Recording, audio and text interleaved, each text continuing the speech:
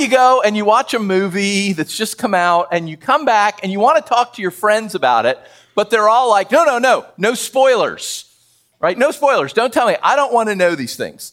I do not think I am giving any spoilers away if I tell you what you probably already know, which is that our world here in America, here in the Western world, is changing rapidly.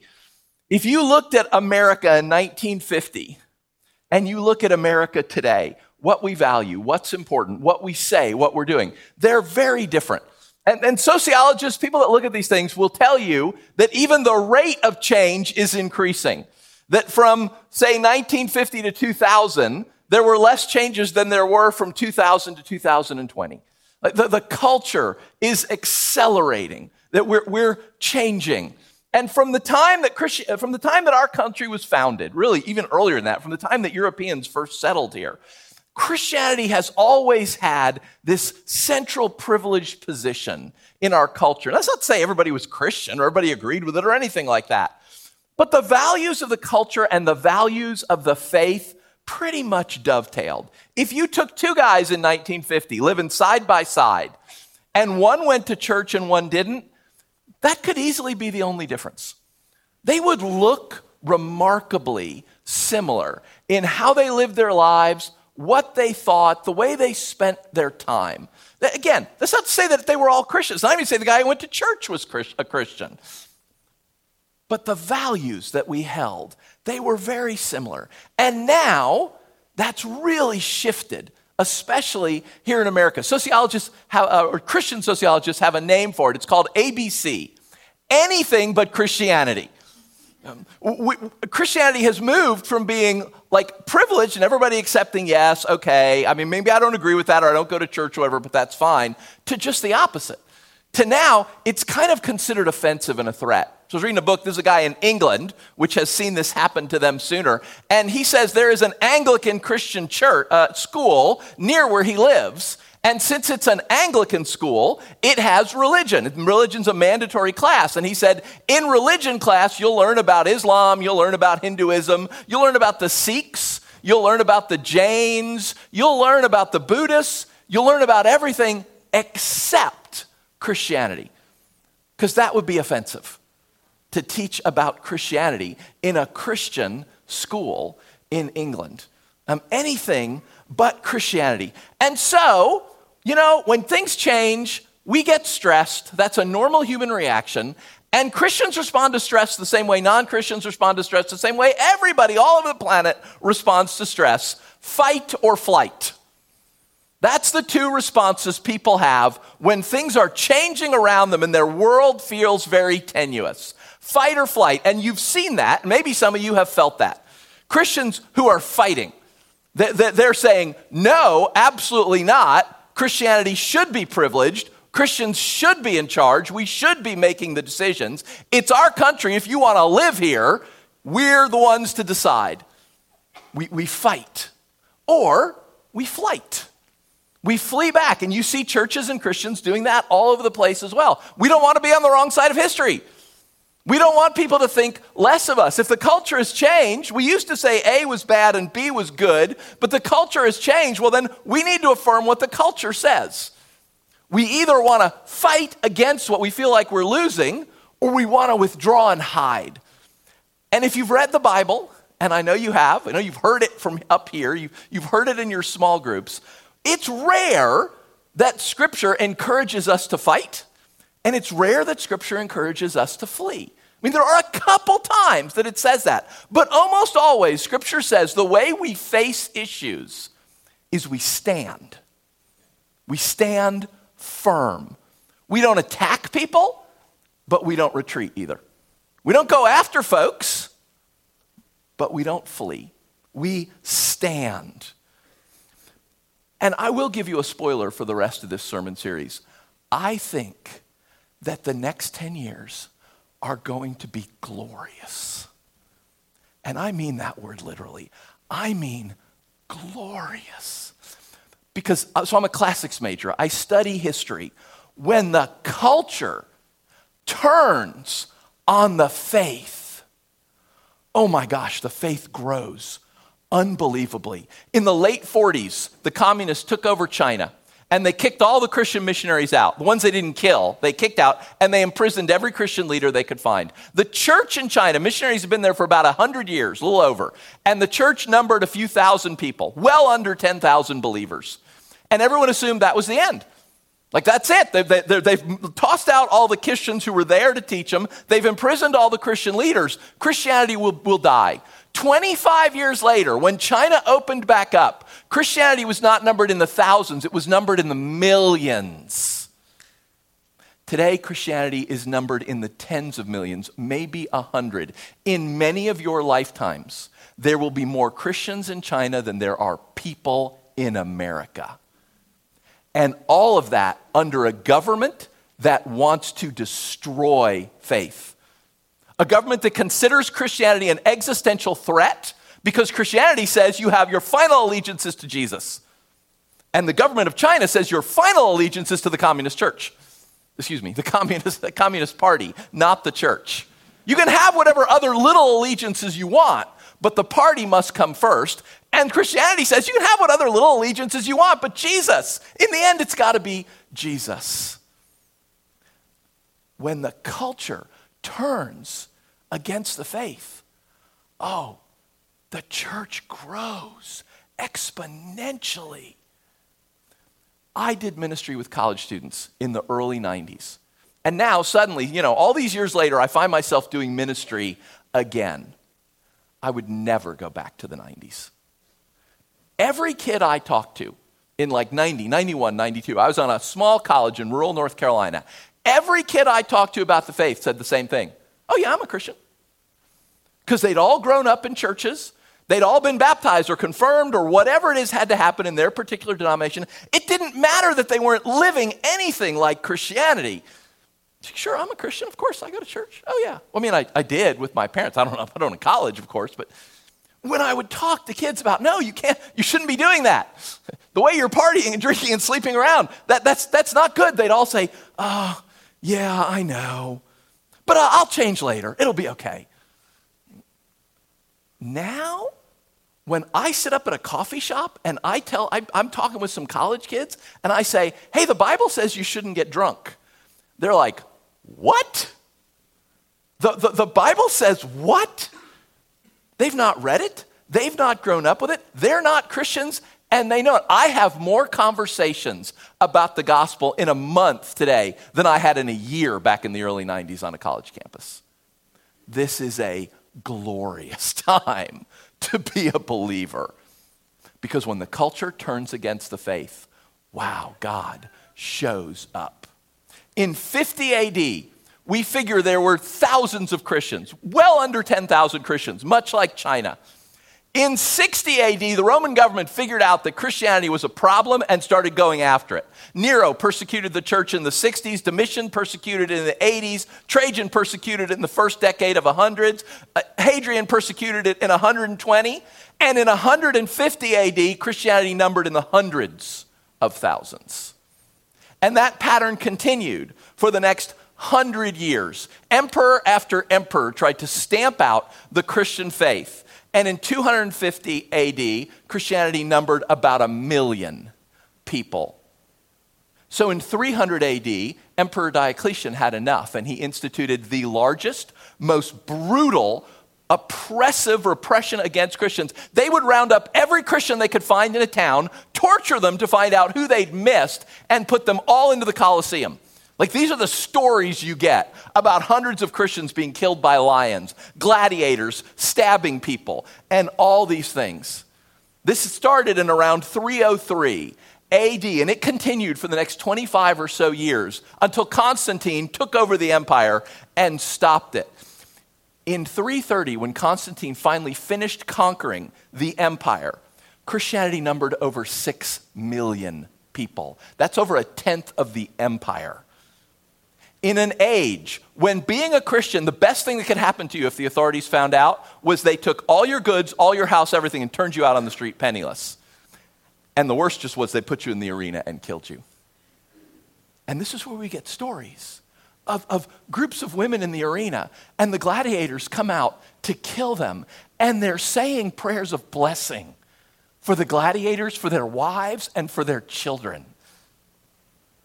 And gladiators start converting to Christianity because they've never seen people this. They have spears and swords and an army, and there's a dozen women in front of them who have courage they have never seen before. When the culture comes after the faith, oh my goodness, God shows up. Why? Why does the church grow so much under persecution? Because it doesn't always happen. There are cases where persecution has in fact wiped out the church. When it grows, why? Church historians will tell you it's always the same two things. One, Christians have better answers than the pagan world does. Everyone on the planet has the same questions. It doesn't matter whether you're a farmer in 800 BC in Assyria or you're a member of parliament in Britain in 1800 AD. We all have the same questions. Where did I come from? Why am I here? What's going to happen to me? Is there any purpose and meaning to these things? Everyone across all of time and space in humanity asks these same questions, and Christians have answers. And the second reason historians will tell you is because Christians have better lives. Because when they are persecuted, when the empire says, look, we don't care if you're Christians, but you got to worship the emperor. You got to worship the gods. We don't want them to be mad at us. But worshiping the emperor is like saying the Pledge of Allegiance to them. Everybody does it. Have whatever gods you want, but you've got to also worship the emperor. It's part of the cohesion that binds the Roman Empire together. And millions of Christians said no and chose to lose everything, including their lives, if necessary. And people saw that. When a Christian and a non-Christian look identical, and the only difference in them is one goes to church and the other doesn't, why become a Christian?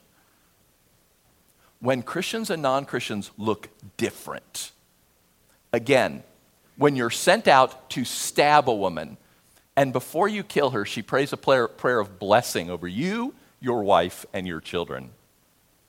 Oh, you will remember that. You will go home and struggle to sleep remembering that. Christians had better lives. So that's what we're going to spend our fall doing, talking about how do we have better answers and how do we have better lives? Because again, I think the next few years are going to be glorious. As our culture turns more and more away from Christianity, we have more and more of a chance for people to see what the church actually looks like, what the gospel actually means. So if you've read in the Loop or you came to our Sunday afternoon service, a little meeting afterwards, or you've heard, we're going to start Wednesday night classes in a few weeks. And one of those classes is going to be on having better answers. So Dante Hawkins and I are going to do that class, and it's going to be about conversational evangelism. Dante went through the C.S. Lewis Institute, and he's taken their stuff about apologetics, and he's, put it in a way that the rest of us who aren't super geniuses like all the C.S. Lewis people are can understand it. And on Wednesday nights, we're going to talk, we're going to have discussions, we're going to do role plays, we're going to practice. How do we answer the questions that people are asking? Because the real question, who am I? Where do I come from? What does this matter? Those are all the same questions. But we have to answer them in ways that make sense in our world to the people who live here. Just like I'm preaching to you in English, right? I know French. I could preach to you in French, but that wouldn't be very helpful for you. We have to answer in ways that people understand. So if you don't feel like you can talk to people, if you feel like, if people ask me questions, I don't know what to do, I don't know how to answer, come hang out with us. It's going to be about 8 weeks long. Each week, we're just going to go over the answers that we have as Christianity. Something Peter will tell us as we go through Peter. He'll say, always be ready to give an account for the hope you have. We're going to talk about practically how to do that, and we're going to practice it. That's Wednesday nights. We're going to have better answers than our world. And here, on Sundays, we're going to talk about living better lives. Because, again, this is not the first time in history that a culture has diverged from Christianity. It happened, as I said, it started around 60 AD when the Romans figured out that Christians weren't Jews. And they weren't going to keep to themselves. Wow, they were not going to keep to themselves. The Jews, they didn't like the Jews, but they stayed off in their own little corners. The Christians, oh my gosh, they go in the marketplace. They go to where the philosophers meet. You read about the Apostle Paul. First he goes to the synagogue. Then he goes out in the marketplace and talks to the business people. Then he goes to the philosophy schools and debates with the philosophers. Christians go anywhere and talk about Jesus. And the Roman authorities don't like it. It scares them. And they start to clamp down and try and destroy it. And wow, you clamp down on the church and it just comes through your fingers. You can't stop it. So we're going to do the book of 1 Peter. So after that 16-minute out of a 30-minute sermon introduction, don't worry, we're not doing very much of the book to begin with. Turn in your Bibles to 1 Peter. We're going to do the first 2 verses because Peter is writing in the early 60s. Peter is writing in the time of the first major persecution of Christians under Emperor Nero. Peter is writing to Christians in the Roman Empire. We'll see that as we read it. And you'll see as we go along how often he talks about that they are suffering for being believers. That people are accusing them of things. That people think poorly of them. Where 20 years ago, nobody cared about them, now folks are coming after them. And he's telling them, this is how you need to respond. This is how you need to live. These are the kind of people that you need to be. So turn with me to 1 Peter. I'm going to read the first 2 verses. And as Tim said he was excited about, he didn't know about this. So Tim and I have a Bible translation discussion that goes on. I read from the NIV. It's our pulpit Bibles, our pew Bibles, if you read from those New International Version. Tim reads from the ESV, the English Standard Version. And so we split. I do NIV here in the service. When we meet as a staff team together, we read from the ESV. They're both great translations. They're just different ways of people trying to express the Bible in English. So, to all of you who read the ESV, who have been waiting, I am going to read the passage this morning out of the ESV. Don't get used to it, okay? It's not it is just a special dispensation for today. So, 1 Peter chapter 1, verses 1 and 2 from the English Standard Version. Peter, an apostle of Jesus Christ, to those who are elect exiles of the dispersion in Pontus, Galatia, Cappadocia, Asia, and Bithynia, according to the foreknowledge of God the Father, in the sanctification of the Spirit, for obedience to Jesus Christ, and for sprinkling with his blood, may grace and peace be multiplied to you. It's the introduction. Every ancient letter is the same way. You know, we say, dear so-and-so, and we end with love, Jeff, right? And so if you get a letter that doesn't have a return address on it, what's the first thing you do? You flip to the last page to see who wrote it, right? In the ancient world, they just got that taken care of right up front. The very first thing on the letter is love Jeff to so-and-so, and then you get it. So the letter opens, Peter, an apostle of Jesus Christ. You've probably heard me say this before. Apostle's not a religious word in their world. It's a normal, everyday world. It means a messenger or a herald. It's a courier. It's somebody with a message. It's somebody that's been sent to bring you a message, to tell you something, because there's no email and there's no phones and there's no newspapers and there's no internet. Everything is done by writing it down, handing it to someone who takes it to you. And then you can read it, or reads it to you and tells you what it is. Peter says he has a message from Jesus, and then he tells us who he's writing to. And he uses 2 adjectives to describe them. The first one, to those who are elect. Elect is a fancy term, because you know the ESV is fancy. It's a fancy term for chosen. The word elect means chosen. Now I want you to think, can you remember a time when you were chosen? So I know this is going to come as a shock to many of you. In elementary school, Jeff was not known for his prowess on the recess field. I know, you can't believe it. It's true. It's true. Young Jeff was not known for his athletic ability. So when we played kickball, you know how kickball is done. 2 very athletic gentlemen, in order to make it fair, they will alternate. You know, there'll be 30 kids out there. The 2 best players will be the captains, and then they'll just alternate, and that way the teams will be equal until you got down to the last 3 or 4 people, which would include me At which point they would just look at each other and go, yeah, you just kind of divide you down. We didn't matter. None of us mattered. We knew none of us were going to matter in that game at all. That was me, always at the end on kickball. Until one day, 9th inning, 2 outs. We're up by 1 run, 2 men on the bases. You see how I'm building this? So, right. Easy pop fly kick to our captain, the most athletic guy on our team, Jeff Dyer, right? So, it's up in the air. He goes to catch it. We're all kind of moving towards it like you're supposed to, right? And I'm moving from like wherever the heck they had put me so far away, but they're coming. And the unthinkable happens. Jeff Dyer bobbles it. 9th inning, 2 outs, 2 men on bases. And Jeff Dyer pops it back up in the air. And I'm loping on in, and all of a sudden there's the ball, and I catch it. Right? Game over. We win. It's the only ball I ever caught in all of elementary school. Right? The next day, when we played kickball, Jeff Dyer picked me first.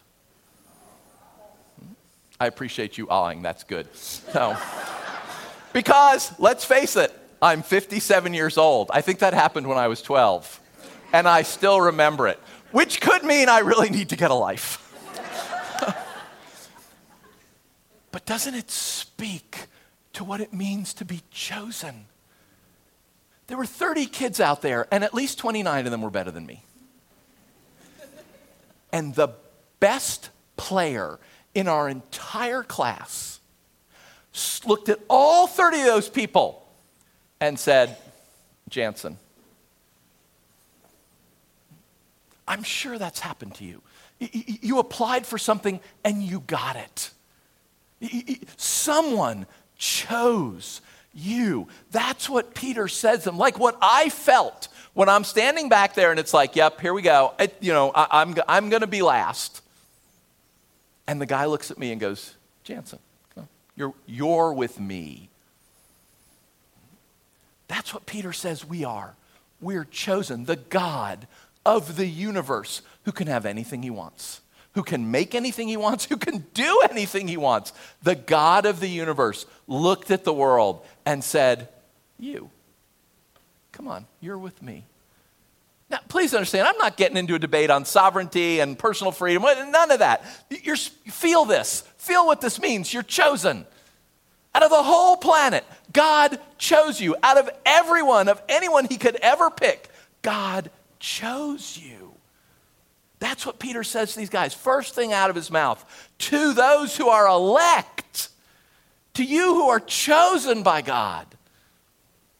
And now listen to the second word out of his mouth, because they're right next to each other. The elect exiles. That word doesn't mean you've been kicked out of your country. It means you don't live in your country. It literally means you live away from your people. It's not your world.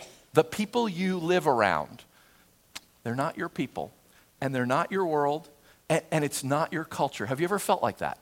I mean, for some of you, that is your life. Have you ever felt that?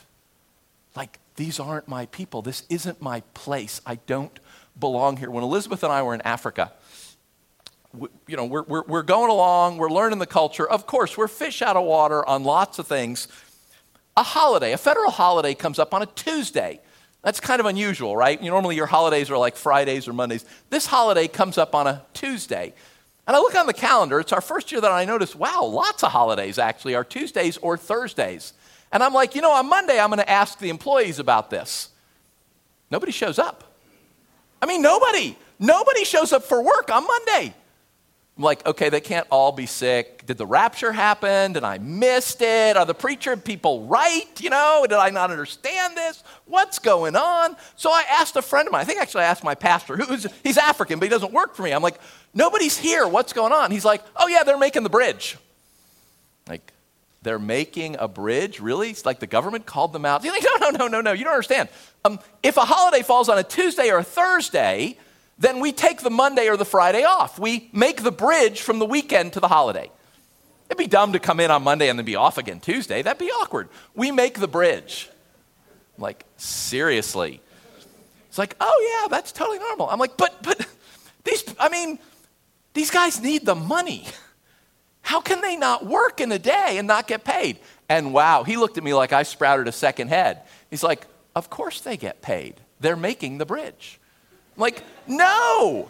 It's like, it's a federal holiday. You have to pay them. Like, no, Tuesday's a federal holiday. Monday's a bridge day. I don't have to pay them for a bridge day. It's like, yes, you do. Right? These are not my people. This is not my world. I don't understand this. I have to pay you to not work on a day that's not a holiday because there is a holiday coming up. Like, wow, let's have Thursday holidays and make the bridge from Sunday, right? That would be better for all of us, right? Have you ever been in a place where you're just like, wow, these aren't my people? I mean, that's a humorous story, but I bet you felt it in other ways. Like, I don't belong here. Peter says both those things are true of us.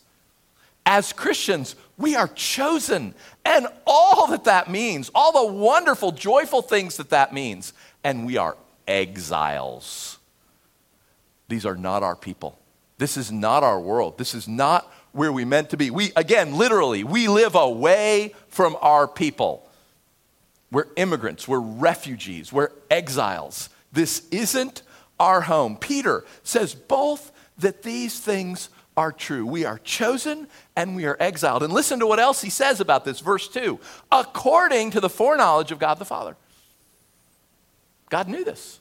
Again, he's writing to people in trial and persecution and struggle. They're being attacked. They're losing their jobs. They're losing their income. They're losing their houses. Some of them maybe are losing their lives. Peter says, God knew this. This isn't a surprise to him. This isn't something new. God's not up in eternity in heaven going, oh my gosh, I had no idea this was going to happen. What am I going to do?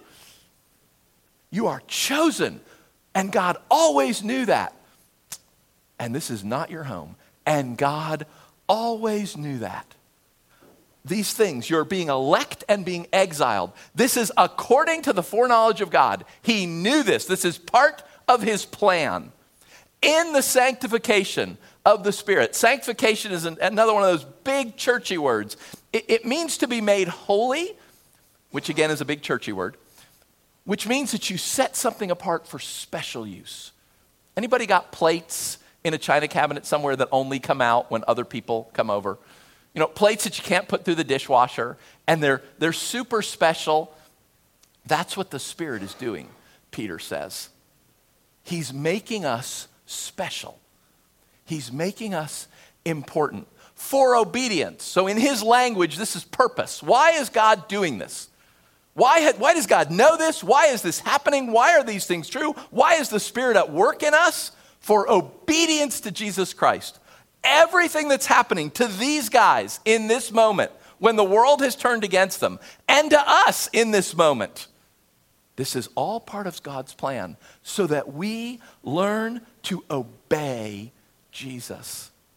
And, again, purpose for sprinkling with his blood. That probably doesn't mean much to you, but wow, they would have known exactly what that meant. Because in their world, the way you set things apart to be used by the God, the way you take an ordinary dish and make it a dish fit for a God, is you sprinkle it with blood.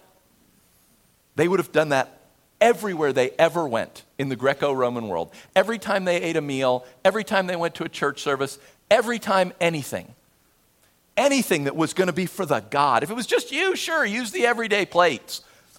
But for the God, all those plates would have been sprinkled with blood. Peter says that that's what the Holy Spirit is doing. And it's not just this theoretical thing. It's going to happen. All the things that are happening to you. You are chosen. And wow, you are not living at home. You are living in exile. All of that is part of God's good purpose. That you obey Jesus and that you become fit for his service. That you are not ordinary anymore. You're not just a bowl. You're a bowl for a God. You are a bowl that is important and is set apart. It's two bowls. They look exactly the same, but one's been sprinkled with blood. And we put that bowl aside because that is only for worship. It's only for the God. Peter says, all these things that have happened to you, they're all part of God's plan. He knows this. He's at work in this. This is for his good purpose. You are not going to be ordinary. You are going to be incredible. You are going to be special. You're going to learn to obey in difficult times. And God is going to use all of that. It's all part of his plan. Remember, the two things, Christians had better answers and they had better lives. And this is part of us leading better lives. That we don't just look like everybody else. That as the world goes nuts, we stand firm. That we look like Christ. Which again, is why gladiators started converting to the faith in droves. Because the people they met in the arena, wow, they didn't look normal and they didn't look ordinary. Peter says that's what God is doing. And then his final words, and this is actually a prayer, the way he says it, may grace and peace be multiplied to you. He's writing to people who are being persecuted. They are losing their livelihoods. Again, some of them may be losing their lives. And Peter's, again, he's an apostle. He's got a message. The first message he's got, he's told who he is, who he's writing to. The first message to them is, may grace and peace grow and grow and grow in you. God is at work. This is all happening according to his plan. All of this is God at work for your good. We'll see as we go through this letter, wow, it does not sound good. What's happening to them does not sound good. I'm sure lots of you feel like what is happening around you is not good. But Peter says this is the foreknowledge of God. He knew it. He planned it. It's happening. He will absolutely use it for good. It's not the only place in Scripture it says that God brings good out of everything. It does not matter what is going on, how bad it is, the all-powerful, infinite God of the universe, he can use it for whatever good he wants. May grace and peace be multiplied to you. Did you notice we have the Trinity in this passage? God the Father, God the Spirit, God the Son. Wow, there's not a lot of places in Scripture where all three of those names appear in the same sentence. The Godhead is involved in this. What they are suffering, what we will see as we go through this book, the Godhead is involved with them. All of God and his Trinitarian nature, and no, please don't ask me to explain that because I can't.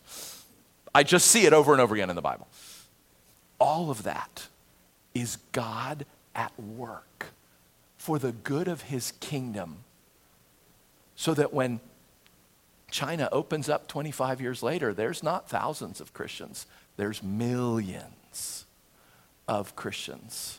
When the culture turns against the church just blossoms. If we can do those two things, if we have better answers and better lives. So this is how we're going to close. I'm going to pray this over us, and I want you to think about those two adjectives he used: chosen and exiled. Again, literally living away from your people, living apart from your people. And I just want you to meditate on them. Like, do you get that? Do they grip you? Do you understand the truth of both those things? That you are chosen, you are wholly loved. That God loves you, God likes you. God thinks you're awesome. God wants you to be with him in his kingdom. So much so that he gave up his very life. And you don't live at home. This is not your world. Again, it's not the only place in Scripture it says this. This is not our world. This is not our citizenship. Doesn't belong here. This isn't our city. This isn't our country. This isn't our world. We will ultimately be in Jesus' kingdom when he returns and exerts his control over all of creation and everything is set right. I want you to meditate on those two things: that you are chosen, you are dearly loved, and this is not your home. And yep, you're going to feel uncomfortable. That things are not going to go the way you want them to go. Right? People are going to make the bridge. You're going to have to pay them for it. Because that's the way the world works here. I want you to meditate on those two things. I want you to think about grace and peace. Like, do you believe that? Like, does that grip you? That whatever is going on in the world, I think Peter is saying, oh, grace and peace are still yours because God, grace and peace come from God. And God, you know God is at work in everything that is happening. I want you to meditate on those things. So I'm going to pray over us, and then Justin is going to noodle a little, give us a little music underneath. We're just going to be quiet. We're just going to meditate. It's going to be for about a minute, and you're going to feel like it's for an eternity. That's okay.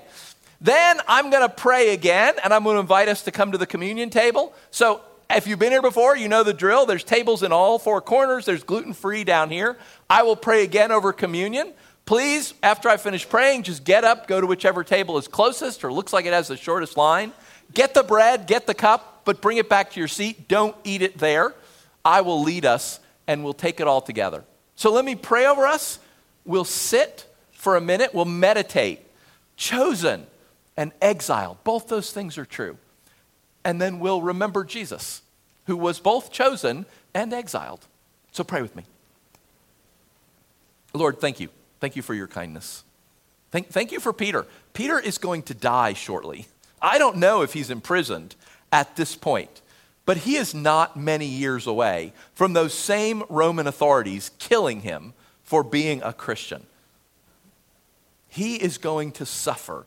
Just like the people he's writing to, he is going to suffer for his obedience to you. And he will not renounce you. He won't attack, and he won't flee. He will stand firm, and he will die because of it. Thank you. Thank you for this example. Thank you for these words. Thank you for this reminder. Holy Spirit, we pray that you would speak to us, that we would be reminded. Remind us that we are chosen, that you have chosen us. Of all people everywhere in the universe, you have chosen us. And we are exiles. We do not live among our people. We live in another culture, in another world. This is not our home. This is not our final destination. Holy Spirit, bring those realities to us, just as Peter told us, that we can hold them as we need to, knowing that both these things are true, that we can be dearly loved and chosen and blessed by you, and at the same time, be exiled. At the same time, as Peter will tell us, suffer terribly. Holy Spirit, be at work in us as we sit now in silence for a moment and meditate on this.